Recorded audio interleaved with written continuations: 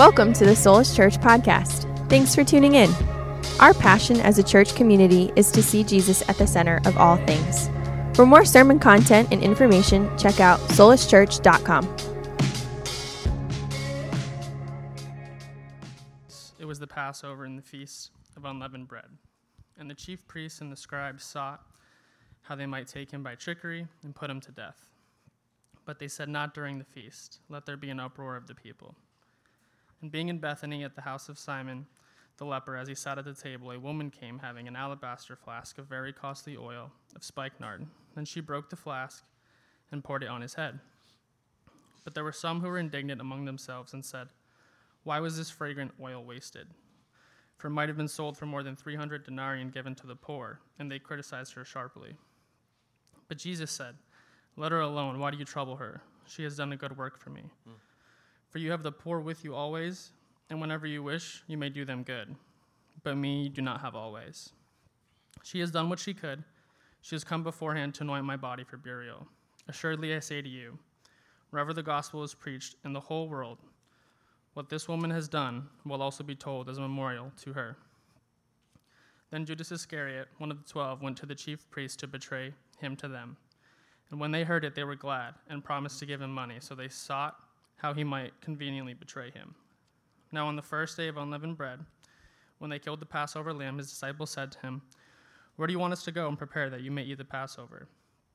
And he sent out 2 of his disciples and said to them, "Go into the city, and a man will meet you carrying a pitcher of water. Follow him. Wherever he goes in, say to the master of house, 'The teacher says, where is the guest room in which I may eat the Passover with my disciples?' Then he will show you a large upper room furnished and prepared. There make ready for us." So his disciples went out, came into the city, and found it just as he had said to them, and they prepared the Passover. In the evening he came with the 12. Now as they sat and ate, Jesus said, "Assuredly I say to you, one of you who eats with me will betray me." And they began to be sorrowful, and to say to him one by one, "Is it I?" And another said, "Is it I?" And he answered and said to them, "It is one of the 12 who dips with me in this dish. The Son of Man indeed goes just as it is written of him. But woe to that man by whom the Son of Man is betrayed. It would have been good for that man if he had never been born." And as they were eating, Jesus took bread, blessed and broke it, and gave it to them and said, "Take, eat, this is my body." Then he took the cup, and when he had given thanks, he gave it to them, and they all drank from it. And he said to them, "This is my blood of the new covenant, which is shed for many.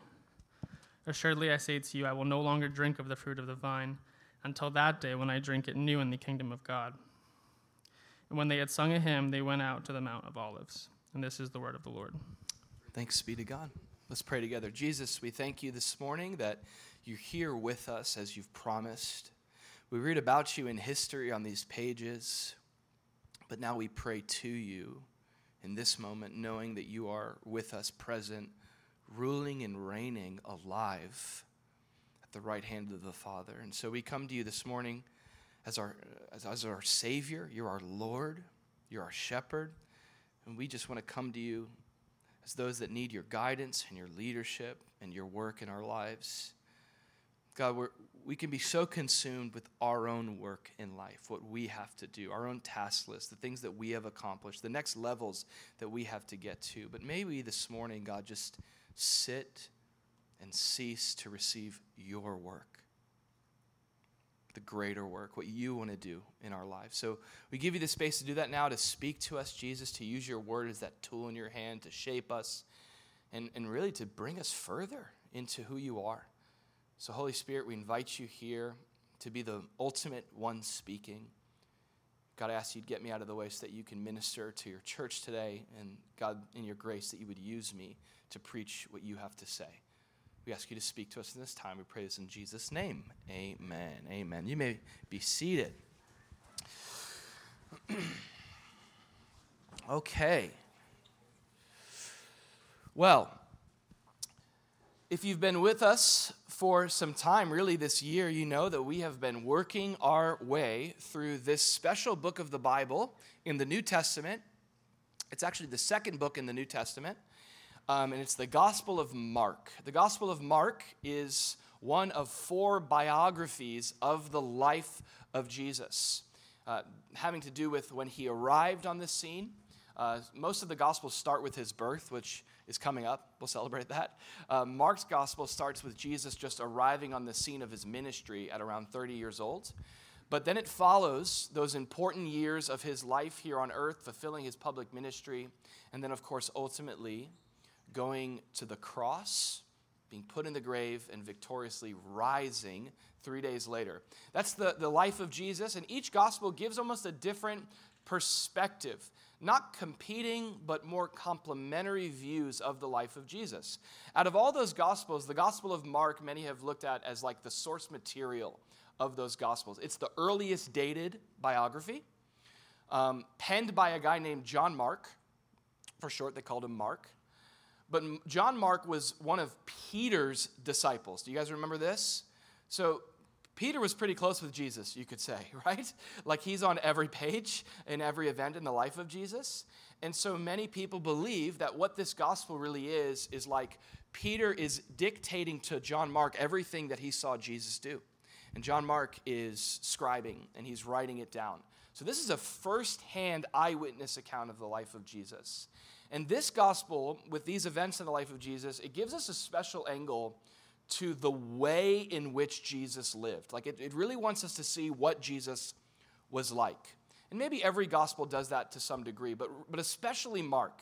Mark wants us to know WWJD. Like really, okay, as corny as that may be, thank you for obliging, okay? What would Jesus do? Like what is he really like? We have so many of our own invented ideas about Jesus. We have these caricatures of Jesus, these versions of him that take some truth and then make it this other truth that's really not exactly him. And so what we've been trying to do is come to the Gospel of Mark with humble hearts, with open eyes, with an open mind to say, Jesus, show us who you really are. Jesus, keep us from settling for our assumptions of you, but bring us deeper into a true understanding of who you are. And so that's what Mark is helping us with. And let me just give you a quick outline. This is really cool. Mark 1 through 11, those 11 chapters, you know this by now, right? That deals with the last 3 years in the life of Jesus, ages 30 to 33 there, as he is fulfilling the ministry and mission that the Father gave him. Mark 1 through 11. You could read all about all the things that Jesus did in service to the Father. When you get to chapter 11, chapters 11 through 16 in the Gospel of Mark, it's literally an entire shift towards the last 7 to 8 days, really, in the life of Jesus. So you have, listen again, you have 10 chapters that deals with 3 years, and then you have the final 6 chapters that deal with 7 days. That's pretty interesting. Some scholars have said that the Gospel of Mark is really it's a passion narrative. Passion has to do with the sufferings of Jesus last week. It's a passion narrative with a 10-chapter introduction. I like that. Like 10 chapters just leading up ultimately to where we are actually this morning, here in chapter 14. Now, where are we in the calendar? We're in the last week of Jesus' life, and a lot has happened in these chapters. This week started on Palm Sunday. You remember that in Mark 11? Jesus rides victoriously, triumphantly into Jerusalem. He goes right into the temple. He sees the corruption in the temple, and he goes, I need to go sleep on this because what I want to do is flip more than tables right now. And so I'm going to go home. I'm going to sleep on this. He comes back the next day. I love that model of Jesus. He doesn't react in anger, but he responds. He comes back the next day. That's a Monday. And he brings in the business of the kingdom to the temple. He's flipping tables. He's wrecking shop. He is righteously angry at the injustice that he sees. In this place where people are supposed to connect with God, it's instead been monetized for certain people to make money, and they're exploiting people's spiritual needs. It's really wicked and sad. So he goes crazy. He's flipping tables, flipping chairs. It's an epic moment. And he's rebuking and really he's condemning the religious system that is. That's a Monday. Just, another Monday. Jesus ends that Monday. He comes back the next day. That's Tuesday. And according to what we read here in Mark, that is a long Tuesday. Tuesday, have you ever had a long Tuesday? Tuesday in Mark is really the second half of chapters 11 all the way to 13. And Jesus has got a lot going on. I mean, we've all had those days where just through the relational interactions and deposits we have to make and the difficult conversations. I don't know if you've had those days. I'm describing the life of a pastor, by the way. But we all have our own versions of those days that are really exhaustive. They pull a lot out of us. Well, Jesus had one of those. I mean, from dueling with the Pharisees, and just waxing the floor with them is an important detail, but dueling with the religious leaders who are there, who are threatened by Jesus. And then, just some casual eschatology classes with his disciples. Jesus, when are you coming back and how can we know? Jesus spends a whole chapter. We took 4 weeks looking at what Jesus had to say about the end of the world. No big deal, the end of the world. Jesus spent a whole chapter on that. And so you just have a lot going on in the life of Jesus for that day, and maybe two, but you certainly know it's a lot there. It's really, can I just say this, especially when you see the Gospel of John, Jesus models what it looks like to finish well. To finish well. Do you know what I mean? Have you ever had that job that you had 1 week left and you're like, I got 1 week left. Like, this is pretty much going to be a work vacation. I'm not going to try extra. I'm out of here. All right? So, you're physically there, but your heart and mind are gone and you're showing up to work, but, you're not as reliable as you need to be. I'm thinking of a past experience I've had with this personally. Jesus doesn't represent that. Sorry, my breath just got taken away. My wife had to just walk in the middle of my sermon like that. Why'd you do that, babe? Now she's hiding behind the curtain. Okay. It's not cool, babe. What was I saying? Look at that, huh? Take my breath away. Now, I literally forgot what I was saying, Brittany. You're amazing. Okay, this is getting awkward. Let me try to move back to the Bible, okay? Yeah, Long Tuesday and stuff. Oh, yeah, finishing well. So Jesus is finishing well, okay? That's what I'm trying to say. And he truly is. Jesus is not holding back on this last week of his life here on earth. Jesus is like, I am going to give every last part of me to what God has called me to. It's such a great model for us. Maybe you're in a season right now where it's a finishing season. It's a last week, a last month, a last year. What would it look like for you to look like Jesus, or to look at Jesus and just go, I'm going to give every last part of me to what God has called me to. That's what we see here. It's really beautiful. He's pouring out into his disciples. And it tells us in the passage we read that verse 1 of chapter 14, what Damien read for us, it says this: after 2 days later, it was the Passover. So that's where we are in the calendar here. This is important context.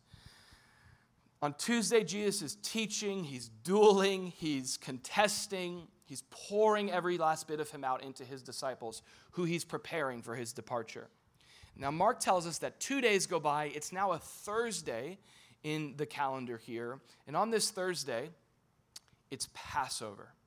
This is that yearly Passover week in Jerusalem. Thousands upon thousands of families, Jewish families, have traveled to Jerusalem to celebrate the Passover, which commemorates God's deliverance of Israel from Egypt, most beautifully displayed by that Passover lamb, that blood that was on the doorpost. Whenever there was that application of the blood, that angel of death that came for the firstborn would pass over. There was an atoning sacrifice so that the judgment passed over that home. Ultimately points to Jesus, the ultimate Passover lamb. But they're celebrating that. This was commanded by God in Exodus 12 for God's people to gather to celebrate that Passover event and to celebrate God's deliverance. And that's what's going on in the context here.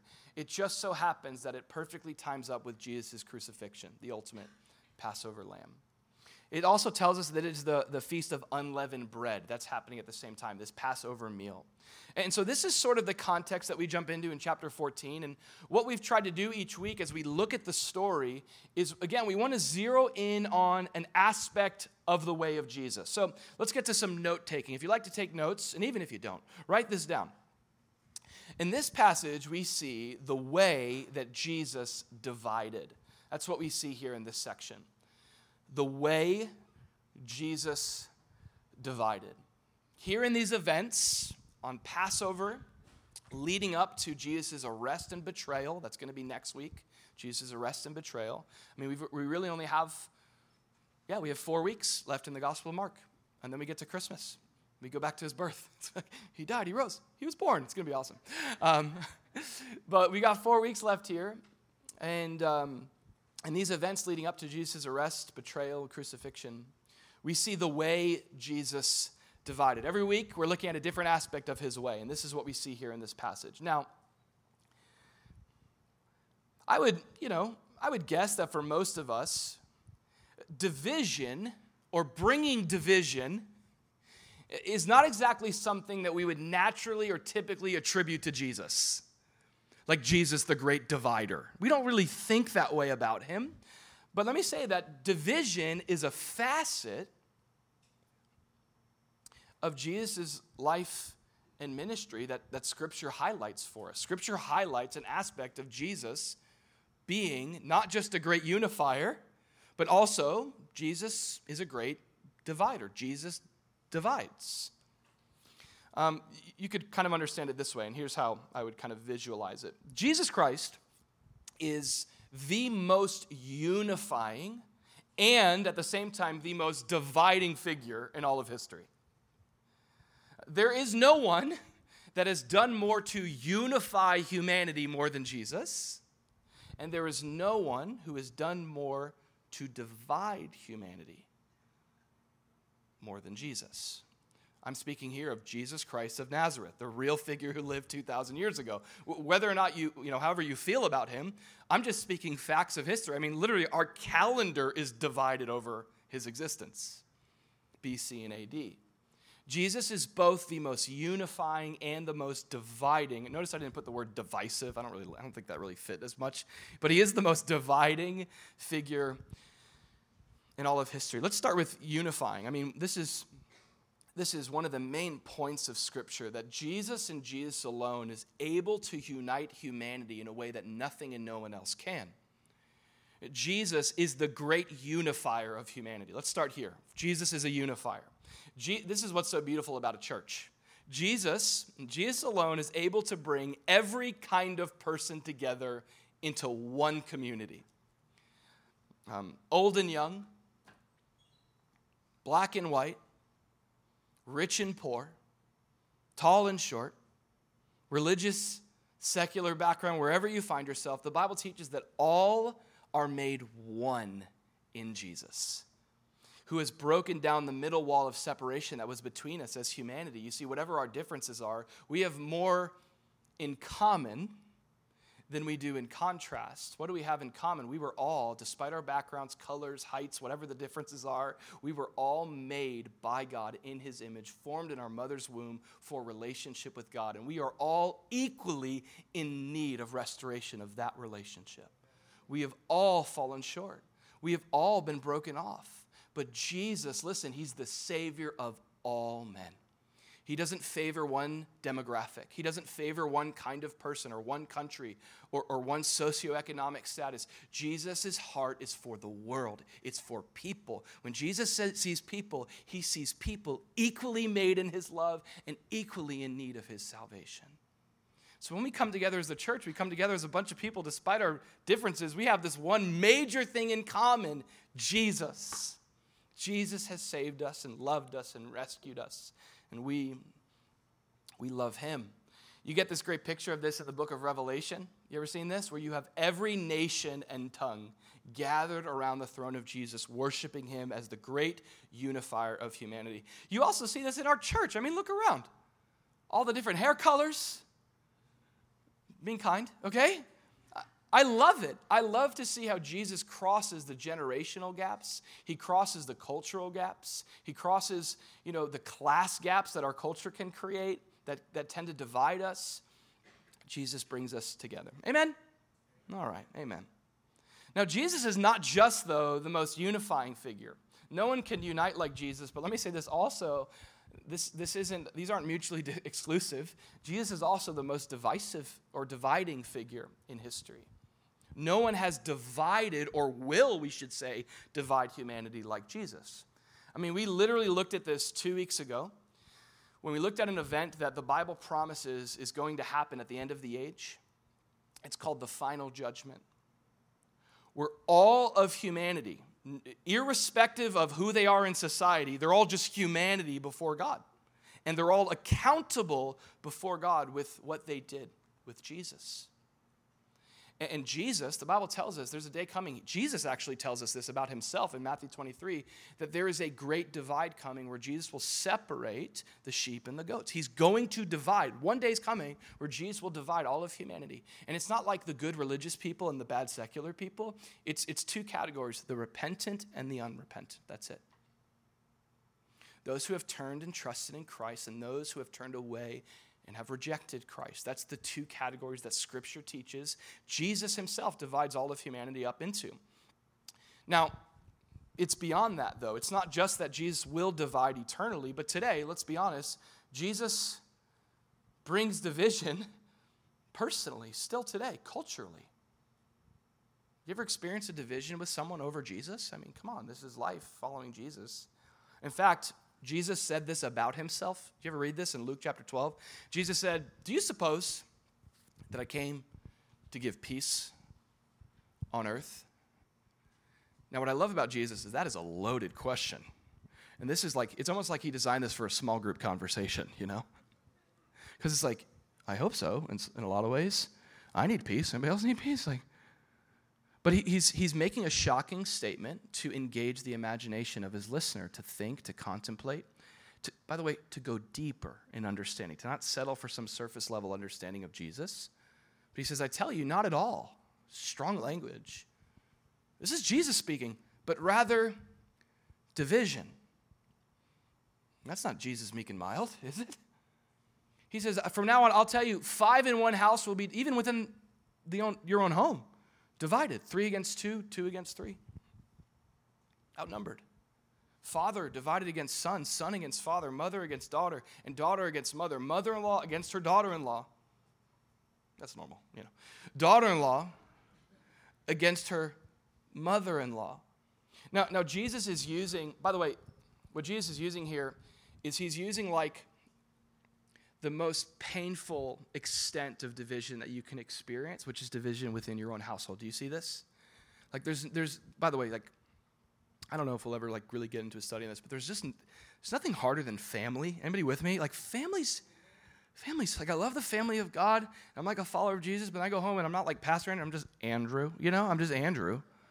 Just trying to be a brother, a son, you know, an uncle, a nephew. Family's hard.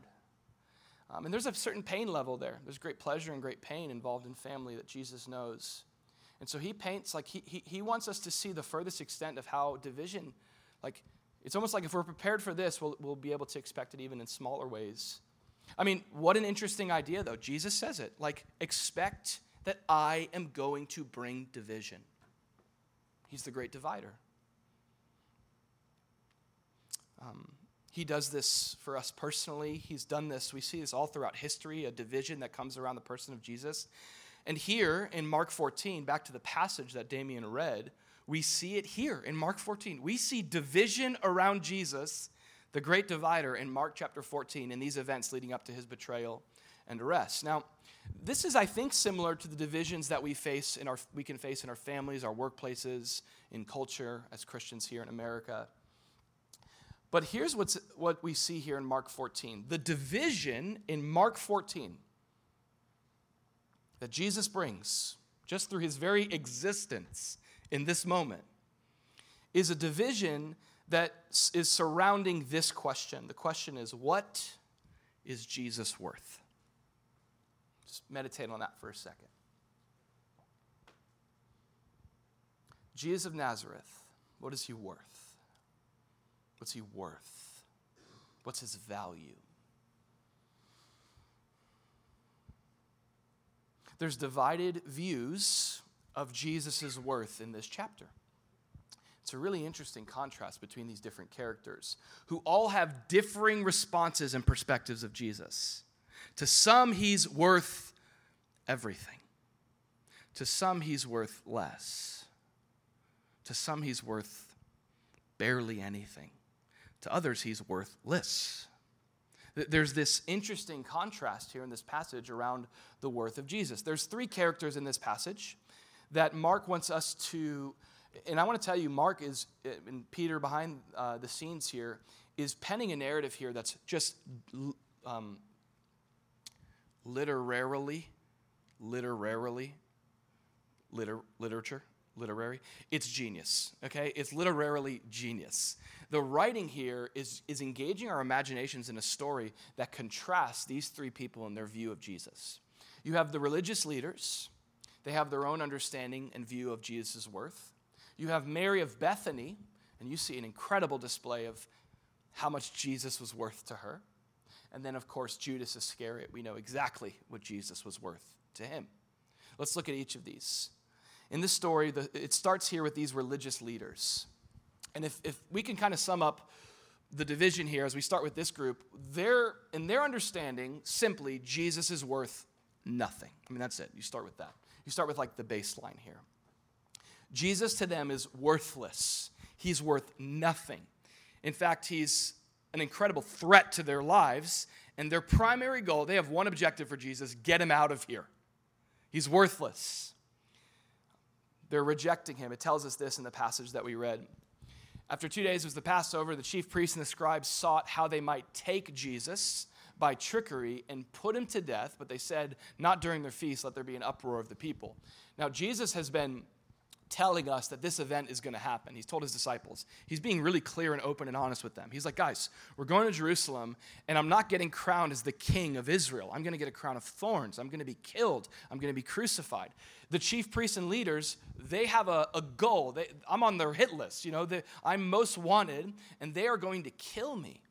They're going to take me and capture me and arrest me to kill me. This is what Jesus has said to his disciples. And we've seen that in the heart of these religious leaders. It's been their plan all along to get rid of Jesus. They kind of, again, exemplify this category of Jesus being worth nothing. And here's the reason why, if you remember. Why are they doing this? Why is it their mission to deceitfully take Jesus and kill him, but not in such a way that they lose popularity with the people, because that's all they cared about was the praise of man rather than what God had to say? The reason is because Jesus threatened their lives. He threatened them, okay? I mean, think about it simply. Jesus came to bring the kingdom of God. And oftentimes when the kingdom of God breaks into earth, it frustrates the kingdom of this world. The kingdom of this world, the kingdoms of man, the agenda of man doesn't like when the kingdom of God shows up at the door with new plans. Like, hey, I'm here to rearrange the furniture.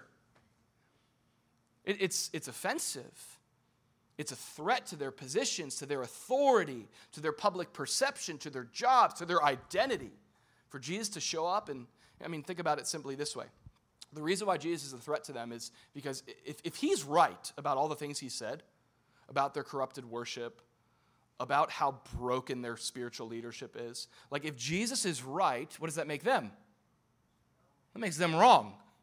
And if they're wrong, which a religious leader could never be wrong about anything spiritual.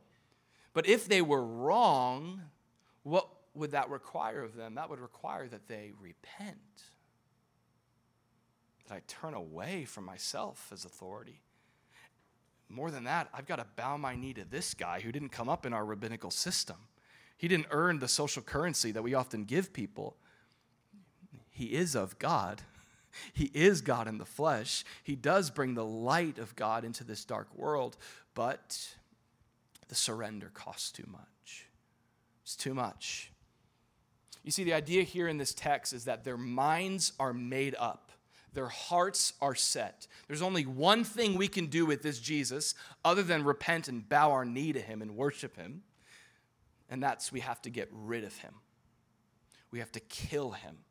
He's worthless. Now, that sort of get him out of here mindset.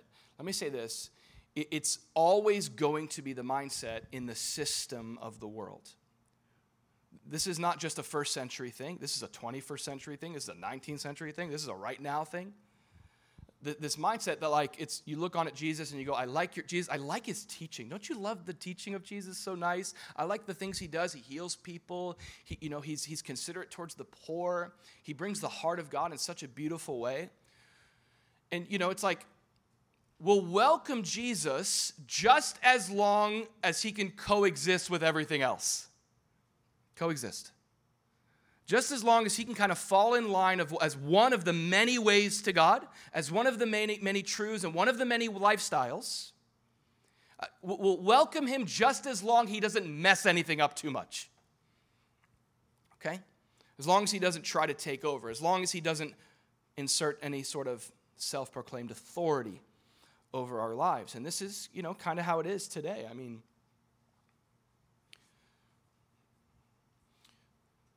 this is what you see in our culture, like, get Jesus out of here. We don't want him to rule over us. Get the church out of separation of church and state, which means church shut up and get away, because calling us to repentance is not what we want to hear. And so much of the church has accepted that and just kind of has retreated back, and we'll do our little Bible studies, and we don't want to frustrate the agenda of the enemy, of culture. Let's just be comfortable. Let's play it safe. Let's just coexist, And there's an opposite spirit of this that's also ugly, where churches are like trying to convert people like crusader style. Like, chill out, okay? Love people, serve them, bring them to Jesus, but don't retreat. Don't retreat because of culture's natural tendency to reject Jesus. They don't want him. They don't invite him. So we go, okay, well, we'll just kind of keep quiet. No, Jesus, we see it here. This is how the system of the world works. Jesus comes in to transform everything for the good, and we don't want him here. We want him dead. Now, I want to say this. Lest we sit here in the church, we love to do this in the church, point fingers outside of the world. We love to do that. It's really safe and comfortable in here. We're really happy. We're like them. Oh, my gosh. Okay, now, Scripture teaches to let judgment begin in the house of God. My dad used to always say it this way, before you point at someone, see what is it? 3 or so fingers pointing back at yourself. The idea that Jesus taught, looking in the mirror to make sure you don't have a plank in your eye before you call out the sawdust in someone else's eye. And I think that'd be wise for us because, listen, this system of the world is something that we're all individually, personally tempted to be conformed to. You ever been tempted to keep Jesus out of a part of your life? Jesus, I love you here. Right here is where I want you. And you know what? I really like what you've done here, but please don't enter here. And here's kind of the question that I just asked. Maybe you can ask yourself this question. Is there any area of your life, and I hesitate to use the word allowing Jesus into, but you know what I mean there, that you aren't allowing him into? You're saying, Jesus, you got to get out. Everybody's different with this. When you have guests over, some people have different comfort levels of how clean the house needs to be. You know what I'm talking about? Husbands and wives? Okay. See, I'm more of the type that's just kind of the house is meant to be lived in, so it's okay, babe, if my underwear's on the floor. What? Okay. No, that's wrong. That's extreme, right? I'm definitely more of the type of, I'm much more comfortable, maybe, than I need to be with a mess. Where Britt's she's a great host, and she's they're not coming over until we hire a cleaning service to come to this house, till you get on your knees and clean that floor. The house needs to be presentable, is what I should say. Usually what happens, though, this is the conundrum we get into when someone's coming over with, last-minute notice. You ever done this? You clean the house, and then you take the mess and you quarantine it to a room. And you deadbolt that thing. You hire security to stand at the door with an AK. You're don't go in there, okay? It's the way that we clean, where we're and our biggest fear in life is for someone to know who we really are. Which is this your bathroom? You're no! It's not the bathroom, The bones in my closet. Which is the girls' room, by the way. Or our bedroom. And there's a comfort level we have where we're okay for you to come in here, but we're not okay with you seeing what's in here. Do not enter, Jesus. Stay out. Get out of here. We all face that tendency in our lives. Is there any area of your life that you've boxed Jesus out of? You're keeping him out of maybe some sort of pain that you've experienced. You're keeping him out of a room of a sin that you have, a struggle that you're in, that you think you can beat on your own. And by the way, one of the ways that Jesus shows up at that door is he shows up with his church, with community, with loving friends that are hey, I'm here to help. And we can just tidy up our lives in a presentable way while hiding what's really in the room. And Jesus, you know what Jesus says actually to the lukewarm church of Revelation? He says, behold, I stand at the door and I knock. He says, and if anyone hears my voice and opens the door, I will come to him and dine with him and he with me. The context of this is a bunch of Christians that have settled for a useless Christianity that checked the boxes of categorical Jesus. Do you know what I'm saying? Categorical Jesus. I'll vote this way. I'll go to church this way. I'll do my Bible, boom, boom, boom. But surrender to Jesus? Like Jesus, Lord of some. And Jesus calls them lukewarm. They're neither hot nor cold. They're not useful at all to the kingdom.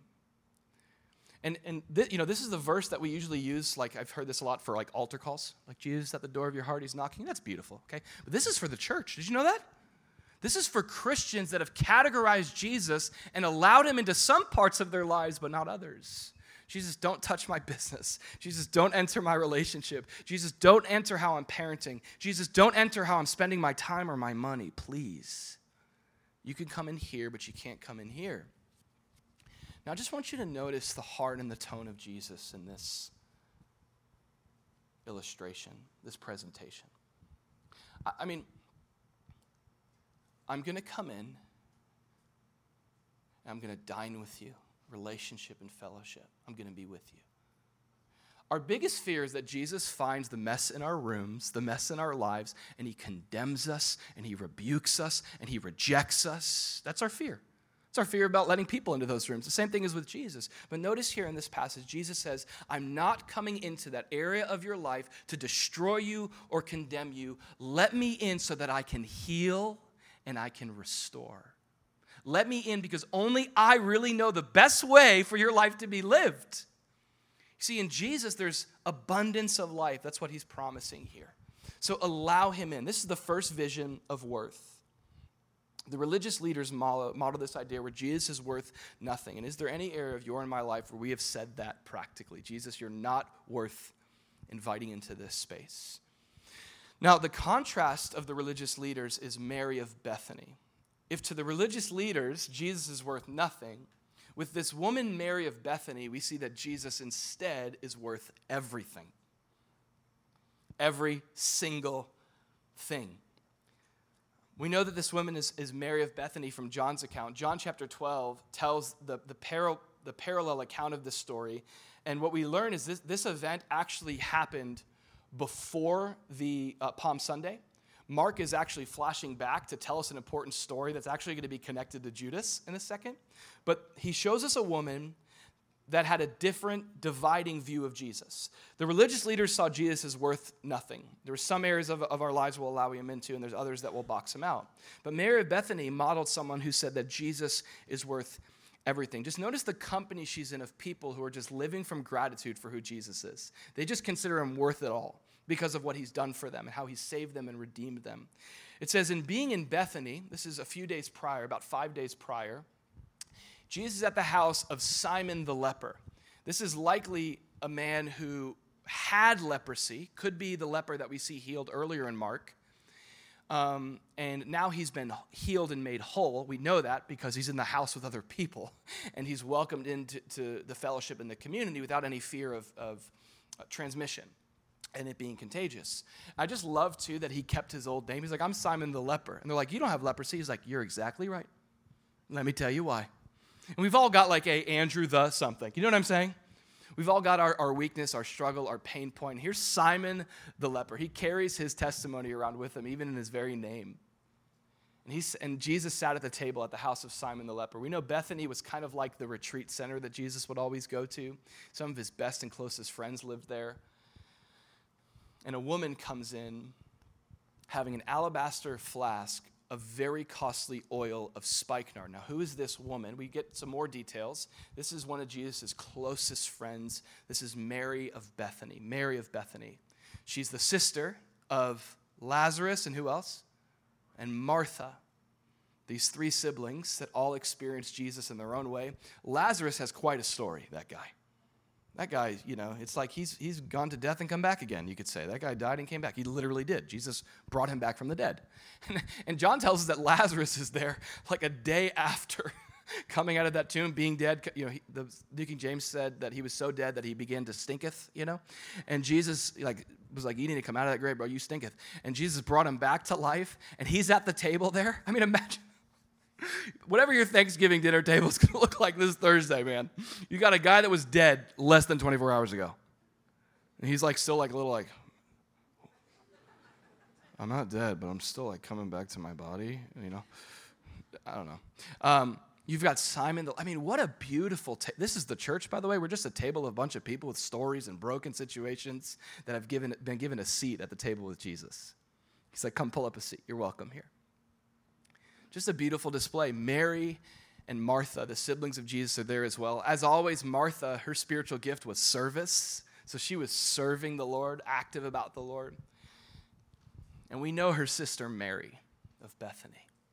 We don't know everything about her story. We have some assumptions and ideas.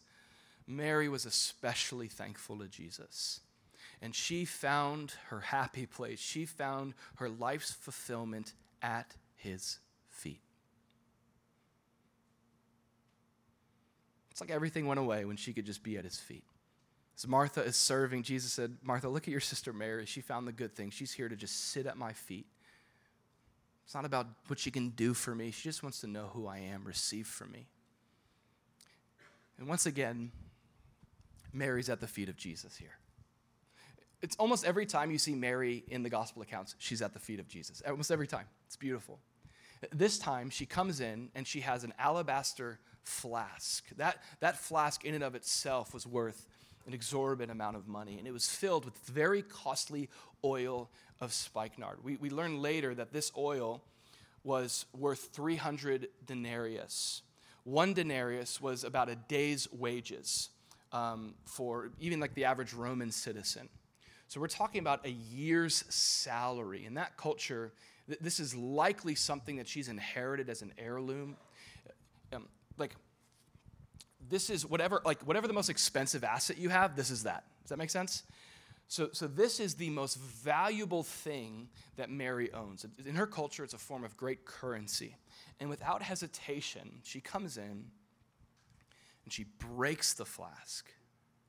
And she pours it on Jesus' head. The Bible says she even, down at his feet, begins to wash his feet with her hair. This picture of like humility. This posture of, I owe you everything. And it's not obligatory, like I owe you everything. It's like, I wish I had more to give you because of who you are and how amazing you are. I've tasted and I've seen that you're worth everything. What a contrast, isn't it? She goes, I'm going to sacrifice it all. Can I say this? This is a beautiful picture of worship. That's what this is. It's a picture of worship. Worship is not what we can bring God with our mouths. It's what we can bring God with our hearts. It's what we can bring before him with our lives. You know, we're called to worship God in a similar picture. I love Romans 12:1. It says, I beseech you, therefore, brethren, Paul says, by the mercies of God, that you present, just like Mary presented this costly, valuable oil. Here's what we're called to present to Jesus. We're called to present our bodies, our whole lives, a living sacrifice, holy and acceptable to God, which is just our reasonable service. It's just reasonable. It just makes sense for someone who's been so loved and cared for by God to just say, God, here's all of me. You didn't give me some of your life on the cross. You gave all of your life. You don't give me portions of your love. You give me all of your love. You give me all of you. And I just want to give you all of me. It's not obligatory. It's natural. It's responsive. This is what happens when you truly encounter Jesus. This is what happens. He gets everything. You're just like, you're worth it all. And now, not just my oil, not just my business, not just this part of my life. You're worth all of me, my whole life. I just exist like an alabaster flask. Here I am. I just exist for you. If you want God, you're going to break me sometimes. And that brokenness in life is just for you to be worshiped more, for you to get more of me. Sometimes God, by the way, has to break us to get the oil out of our lives. He's got to take us to these points where we're at the end of ourselves to give him all that we have left. And that's what we see with Mary. You know, the Bible says this. This is really beautiful. In 2 Corinthians 2:14, check this out. Paul says, thanks be to God who always leads us in triumph in Christ. Notice this, and through us, he diffuses the fragrance of his knowledge in every place. Isn't that awesome? We are the alabaster flask that is poured out before Jesus. It's our way to say, Jesus, you're worth everything. You've saved me. You love me. You've rescued me. My whole life is in service to you. It's only reasonable. May just like that whole room was filled with the fragrance of that costly oil, like what a vision for Boca, what a vision for South Florida, what a vision for your neighborhood, what a vision for your workplace, that there would be this fragrance of worship. People look on at you and they go, what? You're giving everything to, what is your whole life for? There's this fragrance. Like, what are you living towards? Well, more than just myself, for Jesus, who's worth everything. Now, here's what often happens when we do that. When we say this, when we say, Jesus, you're worth everything. You're worth my family heirloom. You're even worth a year's salary. I'm going to give you all of me. When we live that way, here's what often happens. We'll face criticism. And that criticism is often a ploy from the enemy to discourage you from the extravagant worship that you're living. You ever face that? You're like, oh, I'm being too much. I need to tone it back, okay? A little too extravagant, all right? I need to just be a little bit more reasonable. You got to be a little more like scholarly and intelligent, you know? Use more wisdom. What are you doing? Too radical. You're being too generous with your time for God. You're being too generous in your life with God. And this is what happened. It says this, that there were some who were indignant among themselves, and they said, why was this fragrant oil wasted? Why are you wasting that, Mary? That's your grandma Mary's. I don't know, right? That, like, she gave that to you. What are you doing? And it's not even just that. It's not even sentimental. It says that their criticism was that could have been sold for, we know the price, 300 denarii, and given to the poor. And notice, like, this looks like they're being really spiritual, but we're going to find out their motive was really wicked and evil. Here's the spirit of it. They criticized her sharply. Why would you do that? Why would you live like that? Well, she's there pouring out worship. There are these other people, and they're pouring out criticism of her worship. The idea here is summarized there in that first verse when they ask that question, why are you wasting this? This is often how worship can feel. A life that's lived in service to worship God, to be a fragrance of worship for his name, will, by the way, listen, it will seem wasteful to others. There's times where even you'll go, is this worth it? You ever thought that? You ever thought that? Every Sunday? Football Sunday? Brunch? Sunday brunch is nice. Okay. My whole life? Like, have you ever thought this way? Think about it. We spend our time. We spend our effort. Is this worth it? Am I wasting time? Am I wasting effort? Seeking Jesus? Am I wasting? My mornings? I spend my morning.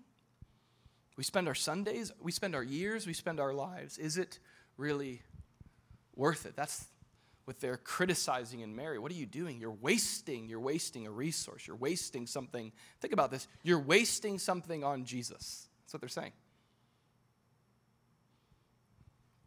You know, as we ask that question, is it worth it? I think Mary would say, that's not the question. The question is Jesus worth it? And what she's saying here is, he's worth it. This is someone who's encountered God. They're like, he's worth everything. The way the psalmists say is, you're worthy of it all. In the book of Revelation, it says that you are worthy, O God, to receive glory, honor, and praise because you created all things, and it's by your will that they exist and were created. You are worthy of it all. This is what Paul says in Philippians 3:8. He goes, I count all things lost in life. I've just gotten rid, like everything, he says, I've counted as loss for the excellence of the knowledge of Christ Jesus my Lord, for whom I've suffered the loss of all things, and I count them as rubbish. In the Greek, it's a dunghill, literally what that word means, that I may gain Christ. Paul has so encountered who God is and the worth of God that he goes, in comparison to Jesus in my life, I look at everything else like a dunghill. It's all a dunghill in comparison to the surpassing worth of Jesus. We see this modeled in Mary, and Jesus affirms her. I love this. He says to her, don't you love when Jesus tells other people to leave other people alone? I just love that. He's like, leave her alone. Get your criticisms. You're not helping anyone with your sharp, unhelpful criticisms, with your angry criticisms. You're a self-appointed critic. God hasn't called you to be the person to change them. You don't even know them. And he's like, just get it back off. Look, why do you trouble her? This is really sweet. He says, she has done a good work for me. Now, as I was studying, I found something really interesting. In the Greek, there are two words for good. There's the word agathos, which describes a thing which is morally good.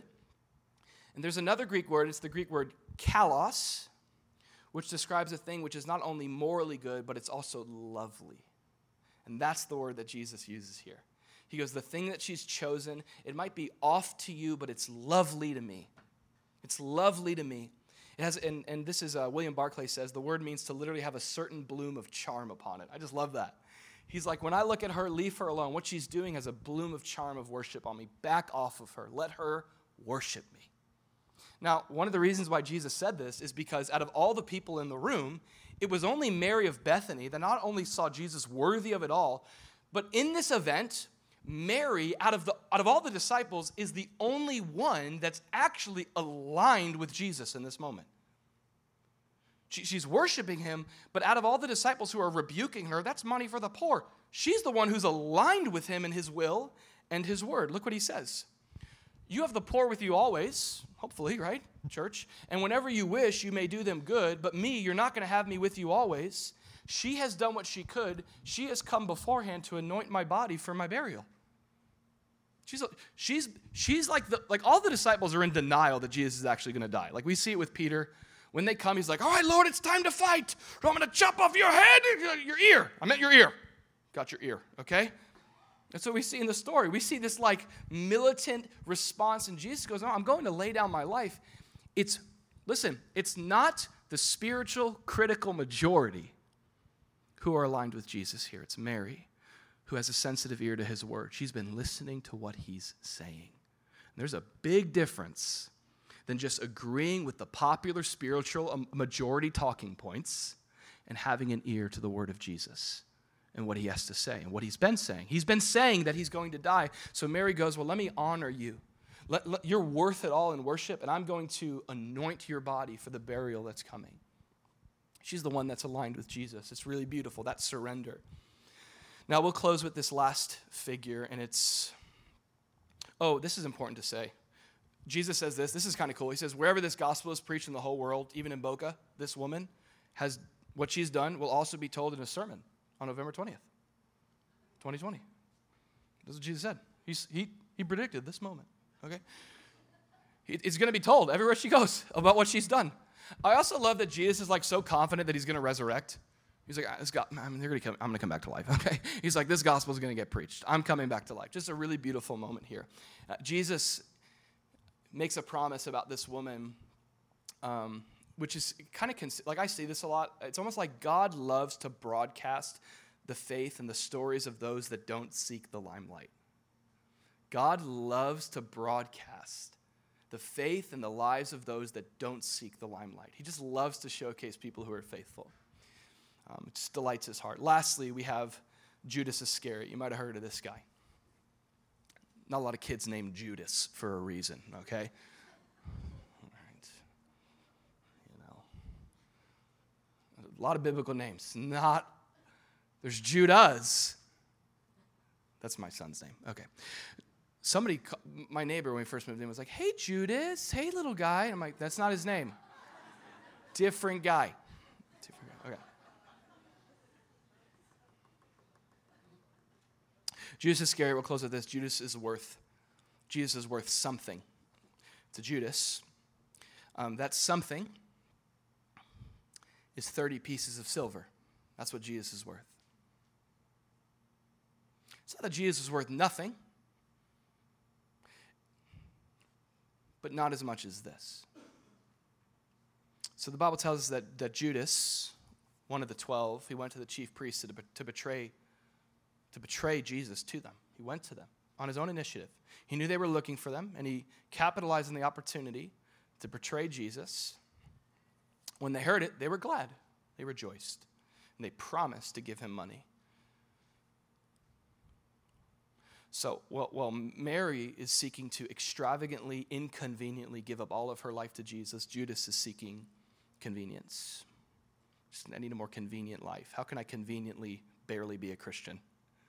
She's seeking he was seeking how he could conveniently betray him. Now, there's a reason why Mark goes back to the story of Mary of Bethany. Remember, the story we just read about the alabaster jar, that didn't happen on Thursday. It's likely happening on a Saturday or a Sunday. There's a reason why Mark is including this before he tells us about Judas. Can I tell you why? Thank you.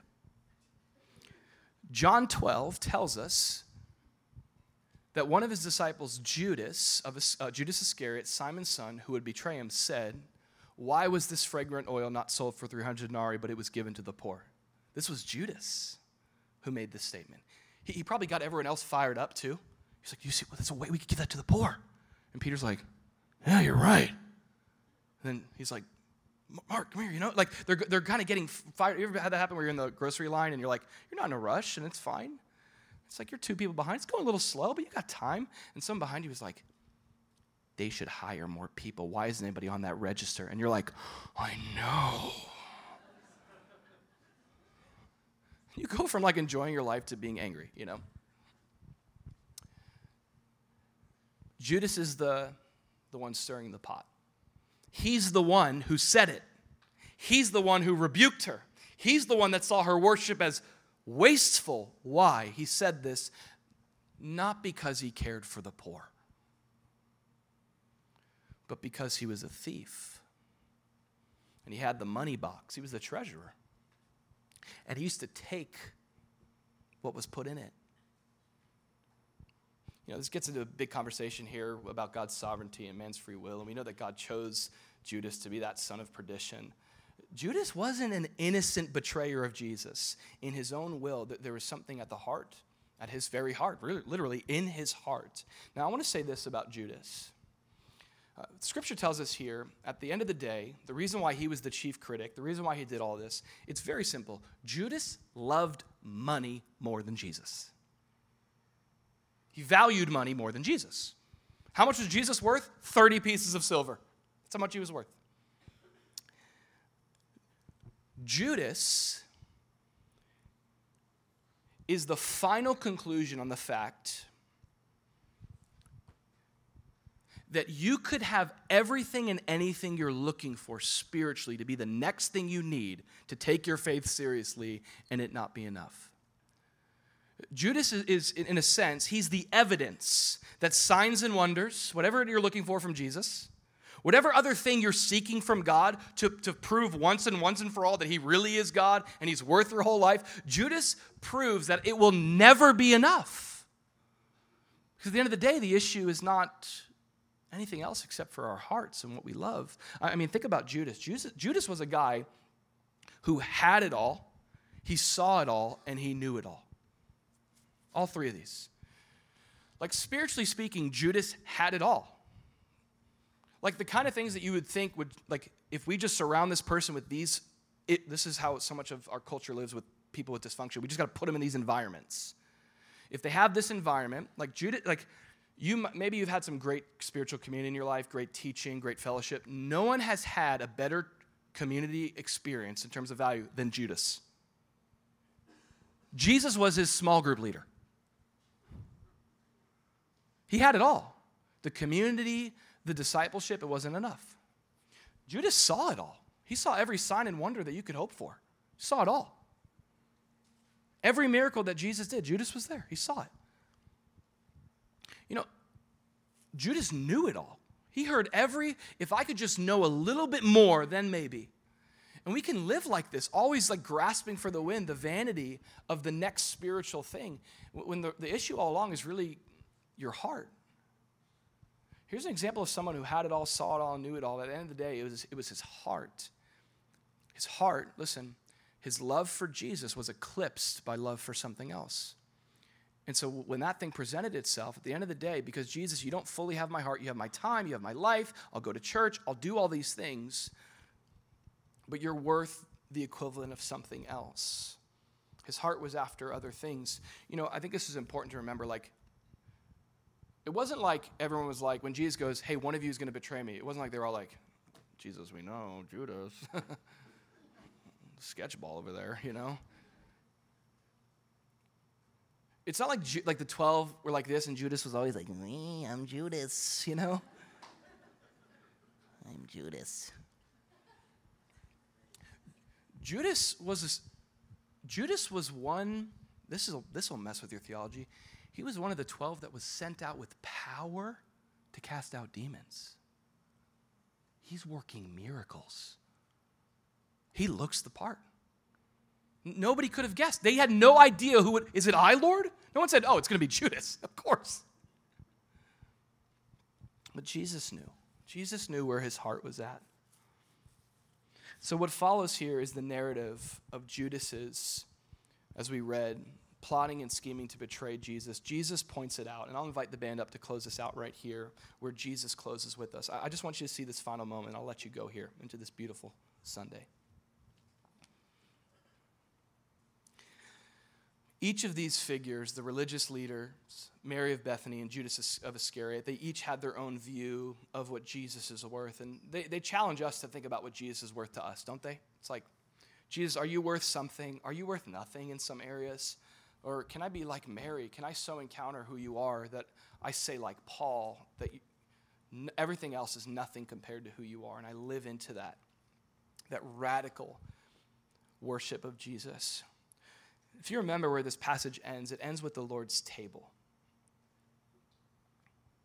And at the Lord's table, as we read it there, as Jesus comes to that Passover meal with his disciples, as Jesus and his disciples went to sacrifice a literal Passover lamb. I mean, imagine Jesus watching that event happening, thinking about what's to follow him the next day as the Lamb of God. Jesus goes to the table with his disciples, and he breaks bread, pours out some wine, and he says, these are symbols of my blood and my body. And he says this, here's what they're worth. My blood and my body are here to institute through the cross. Here's what my life is worth. I'm going to institute a new covenant between man and God. My blood is going to have, listen, salvific value. What is Jesus worth? His very life is the only life that is able to pay for your life and my life. That's what he's worth. He goes to a cross and he takes upon himself our sin.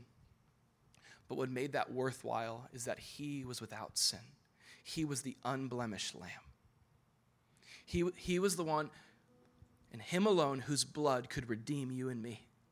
And not just kind of get the job done, but absolutely, powerfully redeem us.